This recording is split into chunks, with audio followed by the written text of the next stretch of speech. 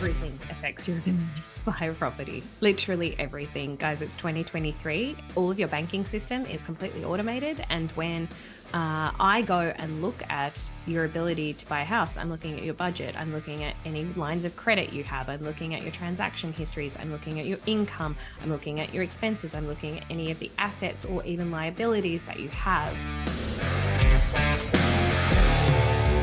Hey chicks, I'm Al. And I'm Sal. And this is Two Broke Chicks, the show that shares life lessons because we are broken funds but rich in life. And look who's back. I have come crawling back. She I'm like, please missed let me us. talk more about money, please. We loved it. Well, the chicks loved it. Did they? Yeah, it was like one of our most successful episodes. Oh, well, let me on all the time. Done. Third broke chick. Yeah, but I don't have a name that rhymes. Like there's Sal, there's Al, and then what? There's Victoria. Well, we're going to have I'll to just- change your name. Yeah, you'll have to honestly. be Val. Yeah! Absolutely not.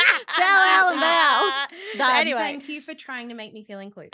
We send you like Always. the form of us like legally changing your name. Like we had to forge your signature, but we got there in the end. And you're like, yeah, that's okay. yeah. My signature, if you guys are wondering, is the same one I've had since I was like 14. It still has the love heart over the top of it because Stop. how do you change your signature? You can't. Like, Consistency is rules. key. Yeah. I've dropped the love heart, and I'm just hoping that like my driver's license people, they don't notice. Keep the love heart. I love it. But we have got Victoria Devine back on the show. If you are new here, she is the host and author of She's on the Money and now retired, but an award-winning financial advisor. So slays Thanks for across having the me, board. guys. Yeah. I mean, we're so excited. And you've just finished and launched your new book. I have Property with She's on the Money, which I think I'm biased because it's my book. So I think it's pretty okay. But I just feel like right now is the time for a property book. Like everything's going crazy. We hear about interest rates literally every month. We are all stressed. We are all over it. Like we are so sick of mediocre middle-aged white men saying that we need to eat less avocado toast so we can get into the market when that's not the reality. So I think now was the time for a book that really broke that down and said, hey, I know interest rates are absolutely astronomical. I know that life can be overwhelming. I know that getting a deposit is the hardest thing in the entire world, but it's still possible if you want to do it. And here's how. Yeah. Because I think every other property book historically has kind of relied on, here's what the property market looks like. And that we talk about it, absolutely, because I'm very passionate about it. But like, here's a step-by-step guide to getting into your first home, saving for your first home, and also what to do for the first 12 months of owning it, because this stuff is overwhelming. And I think a lot of people in their 20s think of owning a property as like the boogeyman Yeah. or like also buying a unicorn. You're like, that's not going to happen. like it will but just never happen. Yeah, I think and- so many people are really apathetic towards it. Yeah, so I'm excited for this episode because we're kind of going to bust that myth and really break down how you can actually achieve buying a property in your 20s or any age and that it isn't like trying to find the fucking fountain of youth. Which How we're still searching Absolutely. for. Which like also, if anyone does know where that is, drop the location. I Yeah, drop do. the I pin. do. Yeah, it's at my girl who does my Botox. I was system. just about to make that joke. You Oh, I'm swooped so in. sorry. No. Take it. Run with it. Have it. Thank It's you. yours. Thank you. This is why we all I work found it together. first. Yeah, they're like, the fountain of youth is in every Botox injection. There we go. I got mine out. Yeah, 100%. And I will keep buying it. But yeah, if anyone's got the fountain, it's probably a bit more cost effective. So moving on. But before we get into the episode, as you know, we like to share our life lesson of the week. So would you like to start us off, Victoria? I was going to call you Val as a joke. No, Val's a great name. Go for it. I was like, I didn't want to get in trouble. My But entire community called me Vicky D. Like it can't I get love worse than that. that. Vicky D. What's my life lesson of the week? My week has been really boring. I think you guys already know this, but I am like 20 weeks pregnant at this point in time, which is so exciting, but also so overwhelming.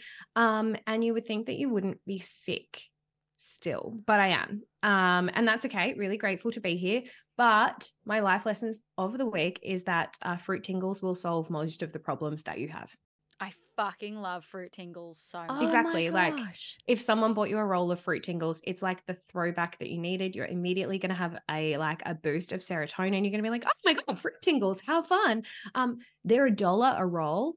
If you have heartburn or reflux, same active ingredient as Gaviscon, but they taste better. What? Is this not the best thing you've ever Oh learned? my God. So That anyway, is yeah, that fruit is one of the tingles. best life lessons we've ever had. Yeah. Fruit tingles are life. I'm really going to buy some this weekend. Same. I love fruit. They're on the tingles. bottom fruit. shelf because they're not that popular, and they're now called Lifesavers fruit tingles. Watch. They're about to become top shelf, baby. Yeah. Yeah, They're going to go right viral. in the middle. They're working their way up the ladder. Okay, Sal, tell me, what did you learn this week? Okay. My life lesson that I saw this week was from an article that came from a report that Allianz did about sort of like work-life balance, the cost of living, all of that fun stuff that everybody's talking about this year especially. Also, yours is like really smart and mine was fruit tingles. Okay, I'll go see myself out. No, it's No, always good to have a blend. Yeah, it's good to have a mix. That's what we're all about. Light But- and shade, baby. Yeah, but apparently 41% of Australians are considering quitting their jobs in the next 6 to 12 months because of the cost of living crisis and how unhappy everyone is at work. Why am I sharing this as a life lesson of the week? Because I feel like in the last 3 months, we have been getting a huge influx of chicks sending us in messages because they're really unhappy at work and they're really unsure with what they want to do with their career and their life, and having a lot of like quarter life crisis questions and being like, what do I want to do with my life? I'm really tossing up. Everything's so expensive right now, but I'm really unhappy in my place of work. I actually love that though. Like, I know that Right? that isn't positive if you're an employer, and I am an employer. So if that's any of my staff, please see me outside.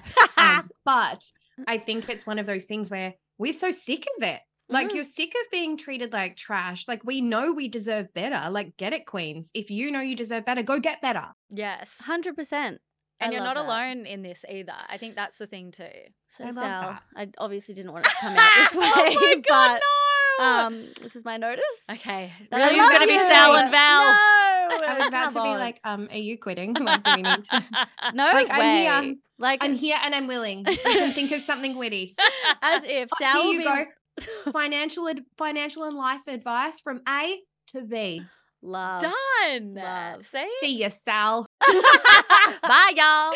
Nah, Sal will be like lowered into the grave in her coffin, and I'll have a mic in there with me, being like, so if you could rate this coffin out of 1 to 10, would you recommend it to the chicks for their next burial? Mm-hmm. I'd be like, my discount code is White death. lady's discount code is death 20. I'll be like, here's how I paid for my funeral with my superannuation. Yes, exactly. Fuck. Okay. Well, my life lesson is Google's new interview tool.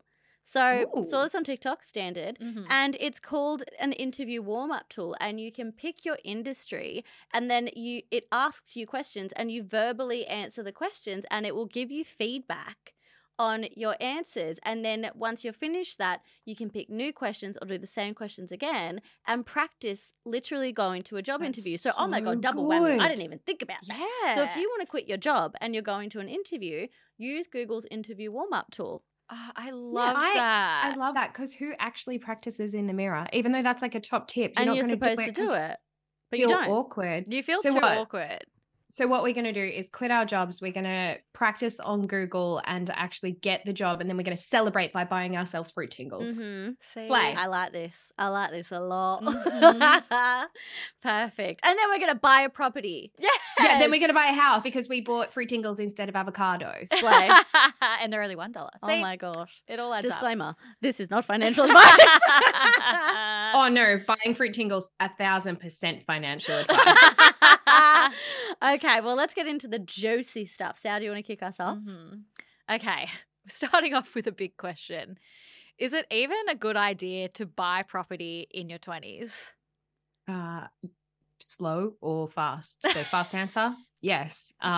Longer answer, can we take a little bit of a backtrack and say that everyone is on a different journey, and there are going to be people who can buy property in their 20s and people who could never financially afford to buy property in their 20s. So if it's a good idea for you, then fantastic. It actually is not from my perspective, as an ex-financial advisor, as someone who owns properties and has gone through that process, it's not about the economy or the current market from my perspective, because current market is the next couple of years, right? How long's a mortgage? 30 plus years. It is a long-term financial decision. So whether you are saving for a property and you're like, oh my gosh, the market's off right now, I've heard that property is down 2 or 3%, it's a good idea to buy. But if that puts super significant financial stress on you, I don't think you should be doing it, because that doesn't make sense for a long-term financial decision. Because in the grand scheme of things, I don't care if you overpay by $40,000 on a property that over the period of 30 years will triple in value.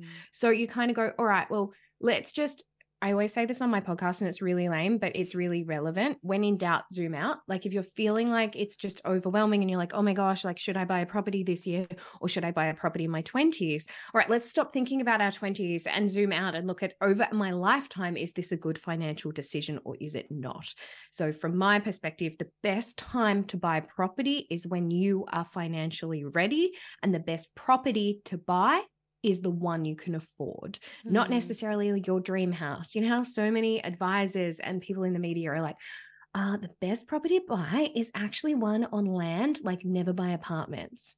I'm sorry, where is your audacity coming from? I can't afford that. Like my property is going to be an apartment, and that doesn't mean it's a bad investment class. Yes, of course, a property on significant land is going to be worth more. We are actually all rocket scientists. But if an apartment is what's within your budget and in your scope and matches all of your goals and all of your values and puts you on the property ladder, why is that a bad idea if over the long term, it's still going to increase in value? That's wild too, because I actually hate the idea of living in a house because here's the thing, I'm scared of everything. I love being in a high up apartment because there is one point of access.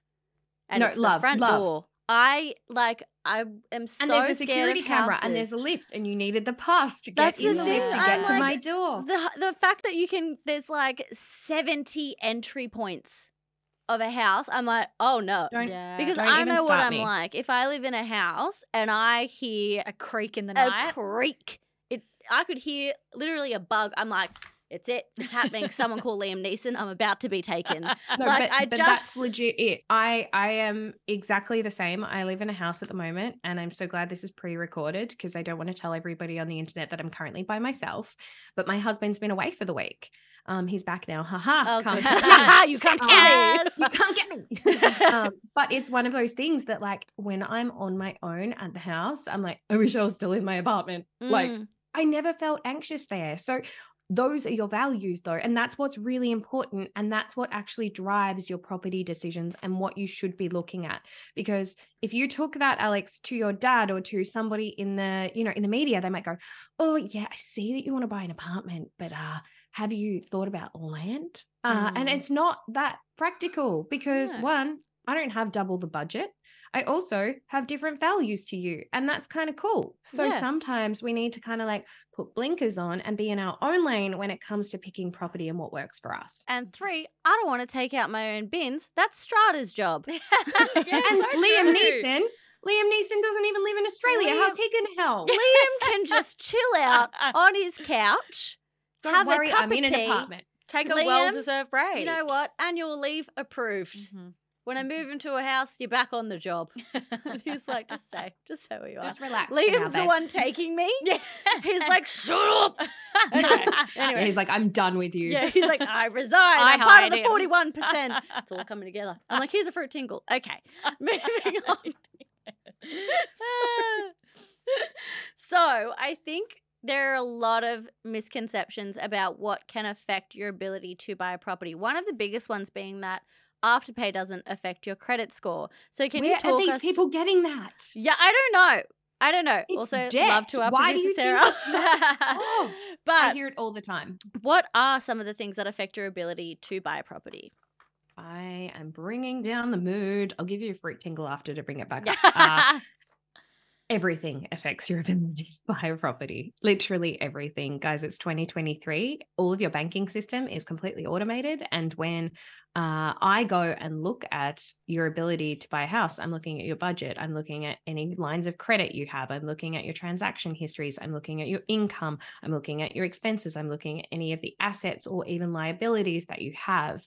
I guess backstory, if you haven't met me before, obviously you two have, but who knows if your listeners have, I also own a mortgage broking company. So I every single day work to get people into their first properties.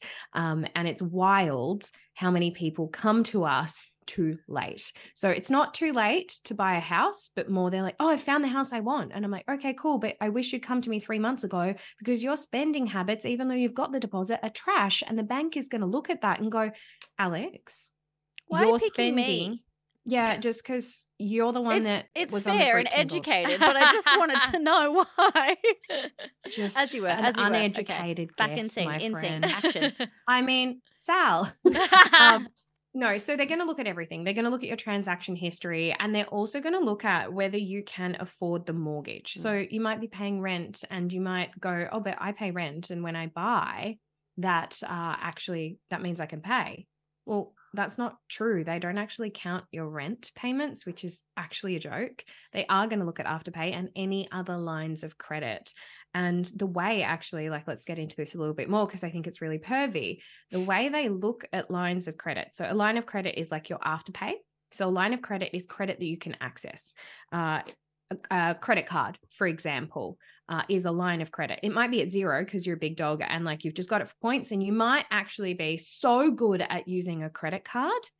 But if that limit is $10,000, the way a bank views it is that you have $10,000 worth of debt. They don't actually go, wow, Sal pays off her credit card. Sorry, Alex. Sal paid off her credit card every single month. That's so admirable. They actually go, liability. She has access to a line of credit of $10,000.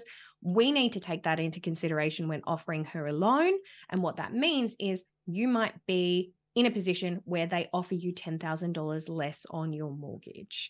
So we need to be talking to brokers sooner if you want to buy property. It's one of the reasons why I think there's a big misconception, again, while we're talking about misconceptions, that you should talk to a broker once you've got your deposit. No, go have a chat with a broker now and be like, well, actually, what would I, what kind of schemes or grants could I actually get access to? I'm single and earn, $80,000. Is that even possible? Get them to map it out. Tell them what it actually looks like for you financially, because that could actually help with your decision-making process. Because like you can Google it. You could Google like, average property price in my area.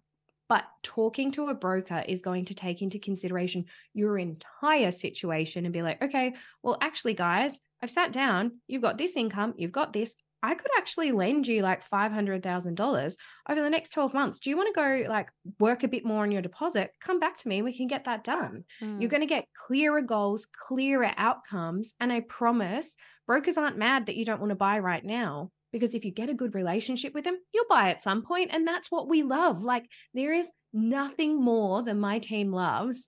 Like, yeah, okay, come to me for a refinance. That's easy. Come to me and say, oh, I've got this big dog. My parents are actually giving me a deposit. Okay, unrelatable, but like, let's get you a house. Must be nice. It must be nice, but we're going to get you a house. That's fantastic. But there's nothing more gratifying than going, oh my gosh, like we had a client come, they had $0 and they had, an Afterpay account and now they're buying their first home. Like, but like, is that not the coolest thing ever? So like us getting to be a part of that, 10 out of 10. How long should someone have their finances cleaned up before they should go into like buying a mortgage? So if you do have, that credit card, those Afterpay payments coming out and you've settled those, how long would you say you need to have? I'm going to use the word clean or like. No, cleaned up bank accounts. Cleaned up bank account. We also have to clean up our language as well. I had when I got my first mortgage, I had a very questionable transaction of someone paying me money. And it was actually just a girlfriend that I'd lent $500 to, but she was making me look really gross. And I had to tell the bank what that was. Oh, shit. It's okay. It all works out, but I'd prefer not to have awkward conversations with some dude from the bank. So I would say a minimum of 3 months, ideally 6 months. And in a perfect world, for as long as you've been saving your deposit. Not that that is going to change too much, but if you can clean it up for 3 months, I actually think it's not just about cleaning up your records so that the bank likes you. It's actually about proving to yourself that you can afford the mortgage repayments. So like if you've got your deposit and you're ready to buy and you're a little bit anxious, why don't we pretend, like let's do the maths. How much is a mortgage repayment each month on a $650 or a $650,000 house if that's what you're buying? Can we actually just pop that amount into our savings account? Like you can obviously include rent and stuff because it's not about what the bank is doing. It's proving it to yourself. You're going to feel so much more confident the second we buy the house because you're like, nah, I've been practicing for the last 6 months. I know what it's like to live with a mortgage repayment because I've been, quote, paying one for the last 6 months. So obviously the sooner the better. However, the best thing that you can do is, minimum 3 months. And that's pretty achievable. Yeah. It's not like you have to do it for 12 months. Like, and you also don't have to delete or remove things, right? So like we're currently talking about credit cards, right? You might go to your mortgage broker and find out your credit card's actually fine. Like for some people, they might go, oh, Sally, you've only got like a $2,000 credit card. Like the bank's looking at it. And to be honest, it doesn't impact it that much. YOLO, it's fine. Keep it. Don't worry. Whereas I've had other clients where it's the make or break, where, we go, all right, well, actually, we've looked at it. We've spoken to the bank, delete the credit card and we can get you the loan. Okay. And I'm not saying you can't get it back later. Don't listen to me, banks. Like, of course, I wouldn't tell clients that. But it's one of those things where get rid of it. We can get you a loan. And we can do that. But I think it's really important to have those conversations because don't go like it's just a bit of a nightmare. If you're reliant on a credit card because that's how you get points and actually pay for things and you're really responsible with it, don't just delete it because you think that's what the bank wants. Like go find out. Don't just change things because that makes sense. So I think that's really important. And then the other thing I'd say on that is once you get pre-approval for a loan, don't change your financial situation because you've been pre-approved. Yeah.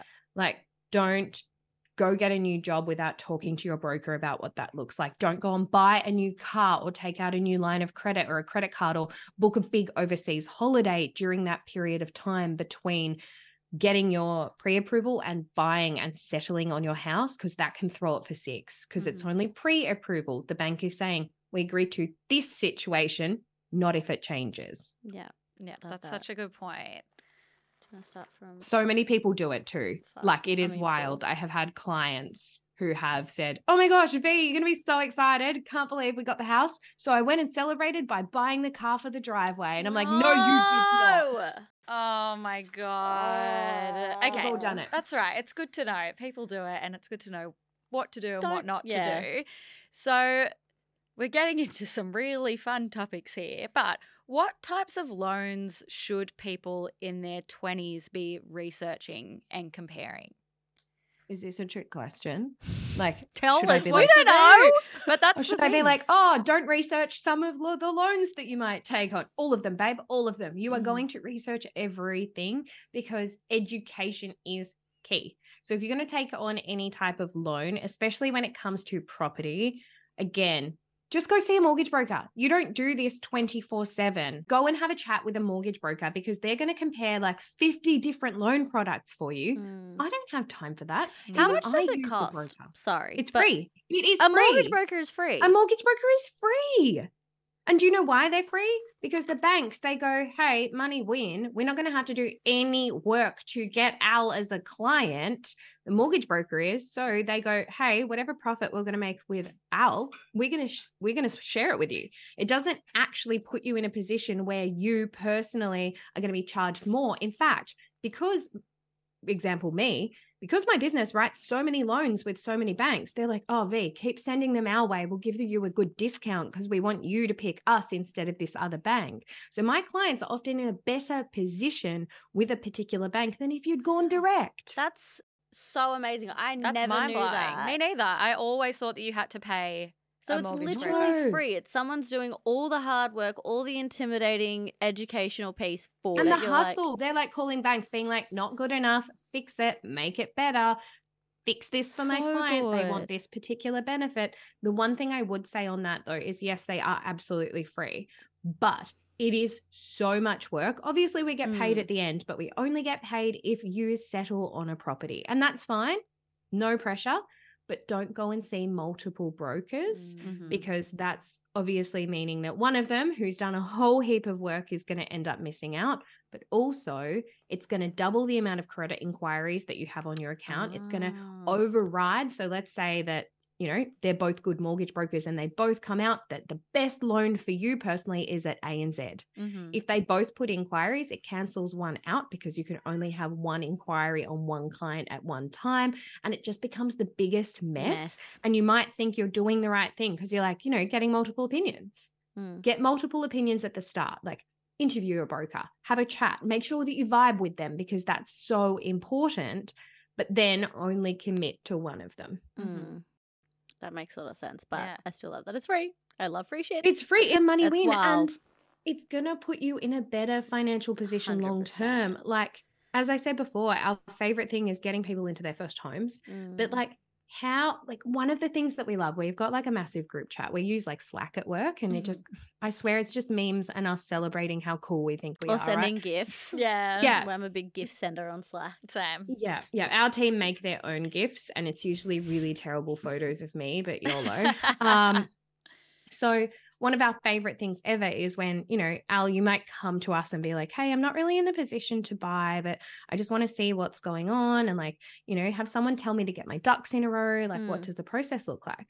And then we sit you down and go, hey, did you know that you're able to access this system, this benefit, this type of outcome? And, you know, actually, if you just scrape together like a 5 or a 10% deposit, you could probably do that this year. So you're going to be mind blown because these people they're doing it every single day. And they might go, hey, did you know this scheme's actually open for the next 3 months? And like, you meet all the criteria. You're not going to be able to do all that research because there's nationwide schemes. There are government schemes for regional or, you know, Metro Victoria. They're different from state to territory. So I think it's really important to talk to someone who's educated, who can be like, yep, that's completely possible. But also, sometimes we talk to clients and I'm like, you need to get your stuff together. If you keep spending like this, my friend, you're not going to afford property. Like, here's what it looks like. And sometimes that I love because it kind of kicks your butt into gear to go, oh, actually, I do need to get it together. I always knew, but I didn't really know. Yeah. Is there like... We're kind, I promise. Yes, of course, of course. Is there kind of a goal number that comes up regularly when you're talking to clients that are wanting to buy their first property? Like, is there a number that is kind of the amount that you're like, let's aim to save this amount to buy your own property? I know it's reflective of what's in the market, where you're wanting to buy, but if someone was like, give me a number of how much I should save for a property, what's the number you would tell them?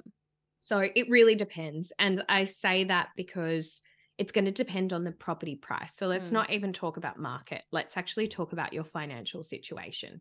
So let's say you earn what? Let's call it $100,000 just because it's a clean number. And you're like, V, I want to buy a property. And I go, okay, well, you know, talk to one of my brokers. We've worked out that if you had a deposit on your income, you'd be approved for $500,000 or something as a loan, right? The goal then, if that's the circumstance, and you can extrapolate this out however you want, is usually a start point of 20%. So 20% of $500,000 is $100,000. So I would say, Al, your goal is $100,000. We start the conversation there. Then we go, all right, let's take a step back. What schemes, what grants, what else could we access for your situation? And we might find that, okay, the first home super saver makes sense. And to be honest, it makes sense for most people because it's a scheme that is open to literally everybody who has a superannuation account. You can put money straight in there and take it out when you buy your first home, and you're better off financially because you only pay 15% tax inside super instead of your marginal tax rate, which is usually 31.5%. I could go on about that for ages. We can do a separate episode, but that is really cool. From my perspective, it's the closest thing to like money laundering, which I think is real cool. Like, you put the money in there and then you get more money out. Money win. Like, money laundering, money win. Yeah, exactly. So TikTok grab. Do not clip that part and make me sound like a terrible human being. Done. It's already done. It's live. We actually just posted it. Yeah, we might then look at your personal circumstances and the type of career you have. If you are in a healthcare field or you're a doctor or you're a lawyer, banks love those people because they're really stable, right? So often you can get a loan for 10%. So I might go, oh, well, actually, Alex, you work in healthcare in this particular area. Did you know that if we went with this particular bank, you would only need $50,000 for that $500,000 loan? Cool. And you go, money win.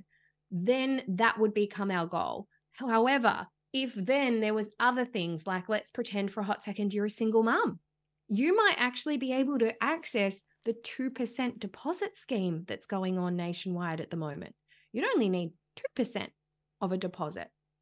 Isn't that cool? That you might have need... to go have a baby and break up with my boyfriend. Done. But like 2% of a deposit ends up being 10 grand.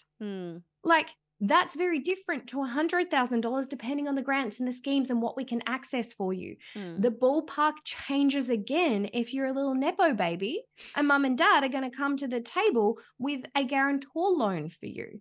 So if mum and dad come to the table and go, you know what, Alex, we've got a property. We're happy for you to use some of the equity in that property. We'll sign a contract that says that we'll give you a guarantor loan.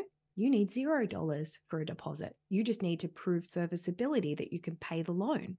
So if that makes sense, there's not one goal. Usually I would say 20% because that's the start point. That's if you cannot access any grants, any schemes, any Nepo baby benefits. So I think it's really important to go, yeah, that's it.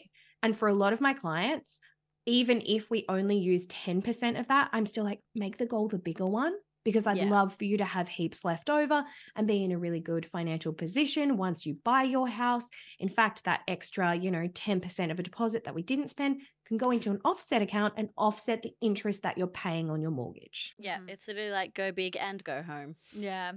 But like the home that you bought. Yeah, exactly. The home that you bought go and big own and go home and live in. Yep. Yeah, love that. Yeah, that kind of touches on another question that we had that was aside from the deposit, which I think is the big number that a lot of people save for and factor in when they think about buying a home or buying property. But what other costs should people be saving for and planning for if they're looking at buying a property? What are the hidden costs of buying a property in your 20s? There's lots. So first things first, there's the boring costs like moving into the property if you're planning on moving into it. How much is it going to cost to move? There are things like stamp duty that you need to take into consideration. I can't give you a number on that because it's different in every single state and territory. And for some first home buyers, you can waive stamp duty if you are buying in certain locations. Do you want me to make you sick? Yes. No, why would you say yes? Because the truth hurts, Val. So, thank you, Sal. But Sal and Al, you need a fruit jingle to make you feel better because make me sick. I'm going to make you sick because when I bought my first home, I was in a very privileged position. We spent $70,000 on our stamp duty. That's above and beyond the deposit. So that might seem like a lot, but our house, and I'm happy to talk about this because I think it's so important to be transparent. Like I'm not going to sit here and tell you what I earn and what we spend, but my husband and I sat down and we said, this is a reasonable amount for the two of us with a combined income as to, people in their 30s who are buying their first homes. We spent about $1.1 million on our first home, which if you now look at Melbourne and Sydney is actually the average, right? But we paid $70,000 in stamp duty overall. So these are not like tiny little costs. I'm like, oh, hey, just pop $500 aside to do, something with a conveyancer. That's massive. You need to take that into consideration. And that's also why you need to talk to a mortgage broker because they'll tell you what you have to pay. Then you're going to have to think about legals. So I would always put aside between $1,000 and $2,000 for legals. So that's your conveyancer and your solicitor to make sure that the contracts are all good. That is actually legally binding. You need to have builder's insurance when you buy a house. So the bank is not actually going to give you the loan until you give them a certificate of currency for your insurance policy because they're like, you're not going to have a loan on a house that if the house burns down, we don't get money for, which makes sense when you talk about it that way. So you need to pay for insurance. That's not maybe we won't do it. No. You're not getting the loan if you don't do it. Sorry, friend. So I think that's really important. If you're buying an apartment, you could have strata fees on that. And those strata fees, they are wildly different. So if you bought in a block of like 6 old units where there's no real services, like there's just a dude who's been there for 50 years and he takes the bins out, your strata fees might be like $2,000 a year, right? Yeah. But I have seen properties where, you know, they're fancy. They've got pools, they've got lifts, they have all of these different There's benefits. a doorman, a gym. Yep. Yeah. Cool. Your strata fees are $20,000 a year. Like, it's not uncommon. So you need to be asking, and that's one of the things that I would ask if you are buying an apartment. What does strata look like? Mm-hmm. How does that work? Like, what are my body corp fees? I think you also need to really understand what an ongoing mortgage repayment looks like. So it's not a hidden cost. You kind of know it's coming. But in this market, what if the interest rate increases again and, you know, your mortgage repayment's another $500 a month? Can you afford that? Yowza. Or are you going to have to get rid of the property? We should be factoring all of this in. And that's why when I say, what is the perfect property for you to buy? The answer is the one you can afford, and it's taking all of those additional fees and charges into consideration, because it's actually not sexy to buy the biggest house on the biggest street and have a mountain of debt that cripples you and gives you no lifestyle. Like, I would much prefer you go, V, I want to get into the property market. I cannot afford the house I want to live in. Why don't we do a rent vesting strategy where I buy a property, I'm paying off a property, someone else can rent it. It's increasing in value over time, money win, but also I'm on the property market, but I don't want to live there. Yeah. Like, I totally get that, but we need to talk about those things and actually have clear goals before making a decision. Oh. Quick side channel before we ask our final question, but I had a strata guy in like my first apartment. It was like one of those like old kind of like art deco. And so he would like mow the lawn, take the bins out. But he would clip the hedges right outside of like the ground rooms at like 11:30 at night. Like it was like 11:30. That's illegal. And I would hear him in the hedges outside my window shearing them like I was in the fucking Nightmare on Elm Street. I was going to say that is giving Freddy Krueger. It was so See, that's the old weird guy creepy. who takes the It's bins the out. old weird guy who takes the bins out. I told you. He was so strange. Like, I was like, why are you doing this at 11 o'clock at night? And I was so scared because I was on the ground floor. Again, houses, ground floor, windows, entry points. I don't like it. Yeah, you've got trauma, baby. Yeah. But what is the biggest and your biggest life lesson about buying a property in your 20s? Is that it is not always feasible. My dad bought his property in his 20s. And do you know why he bought his property in his 20s? Because back when my dad could afford a property, it was actually 4 times his annual salary. So property, I guess, if you go way back, 1975, median house price in Sydney was 6 times the average income, right? Sexy. Do you know it is now 27 times the annual income? And I've done the maths for you because I really wanted to make you sick this episode, and like I really wanted to like make This those is really fruit why tingles go there. you told us about the It's fruit like tingle so at the rude. start. Yeah, because you need them, right? So the median house price is now 27 times higher than it was in 1975. So we're listening to these guys who are telling us like, oh, just cut back on avocado toast. That's what I did. So sit down.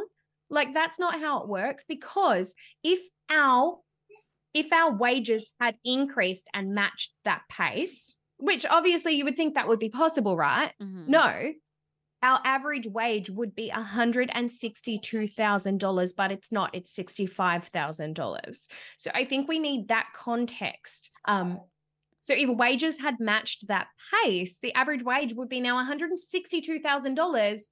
But I don't know anybody who's earning $162,000, because the average wage in Australia is $65,000. And at the end of the day, it's just really challenging. So I think when it comes to property, the best thing that we could talk about is actually the reality of it and go, well, actually, it is really different. It's not just us feeling like it's different or feeling like it's overwhelming. And I think that validating people and saying, this is emotional, this is hard, but it's also much harder than it's being made out to be. And we've been told so many times by the media that millennials and Gen Z, they actually just need to cut back, right? Like we're so entitled. We're so over it. Actually, no, we're over it because it now feels like it's completely unobtainable. And it's unobtainable because it's 27 times the annual income, when, you know, my dad was buying when it wasn't that. And my dad gets it, so it's totally fine. But most people who are putting media articles out there about property prices, they don't get it. They don't actually care as much as we do. And I think it's just so important to contextualize that and say, well, actually, the reality of this circumstance is that we should be looking for a property that we can afford if we want to do that. But also, if you can't afford property, that's okay. Like, not everyone needs it. You might go, actually, I've looked at all this. This is cooked. I do not want to be committed to a loan for the next 30 years. I want to rent. I want to live my life. I want to create wealth some other way. That's really sexy. Do that. I love that. I think having choice is what we want. And the best way to have choice is to have education. Yeah. And education is just knowing the world has changed, my friends. Yeah. Your measure of success and self is not based on whether or not you own a property, but if you want to own a property and you want to work towards that goal, that is amazing. Sexy will help you. Gorgeous. But if you don't, also really hot. Yeah. You're hot either way. And I think that's a great note to end on. Everyone's hot. Everyone's sexy and everyone's hot. Oh my gosh, this is the best podcast I've ever done. I love it. Stunning. Well, thank you so much. And can you tell the chicks where they can find you so they can learn more? You can find me at She's on the Money AUS or Victoria_Devine on Instagram. Fair warning, I mainly post about fruit tingles and dogs. So if you want financial advice, head on over to She's on the Money or my financial advice or my mortgage broking business, Zella Money. So that's where I'm at. To be honest, come for the dogs. Stay for the fruit tingles. And of course, pick up Victoria's new book, Property. Oh yeah, I did that too. Yeah. Look at you. You wear many hats. I know. So proud of you, So proud. Love it. Thanks, guys. Anytime. Sal, Al, and Val. Sal, Al, and Val. And that's a wrap on Sal, Al, and Val. Thank you, chicks, for having us in your ear holes. We absolutely love to be here. And thank you to MIK Made for making this episode of Two Broke Chicks happen. Bye. Bye, chicks. Bye. Bye, Victoria. Bye, Val.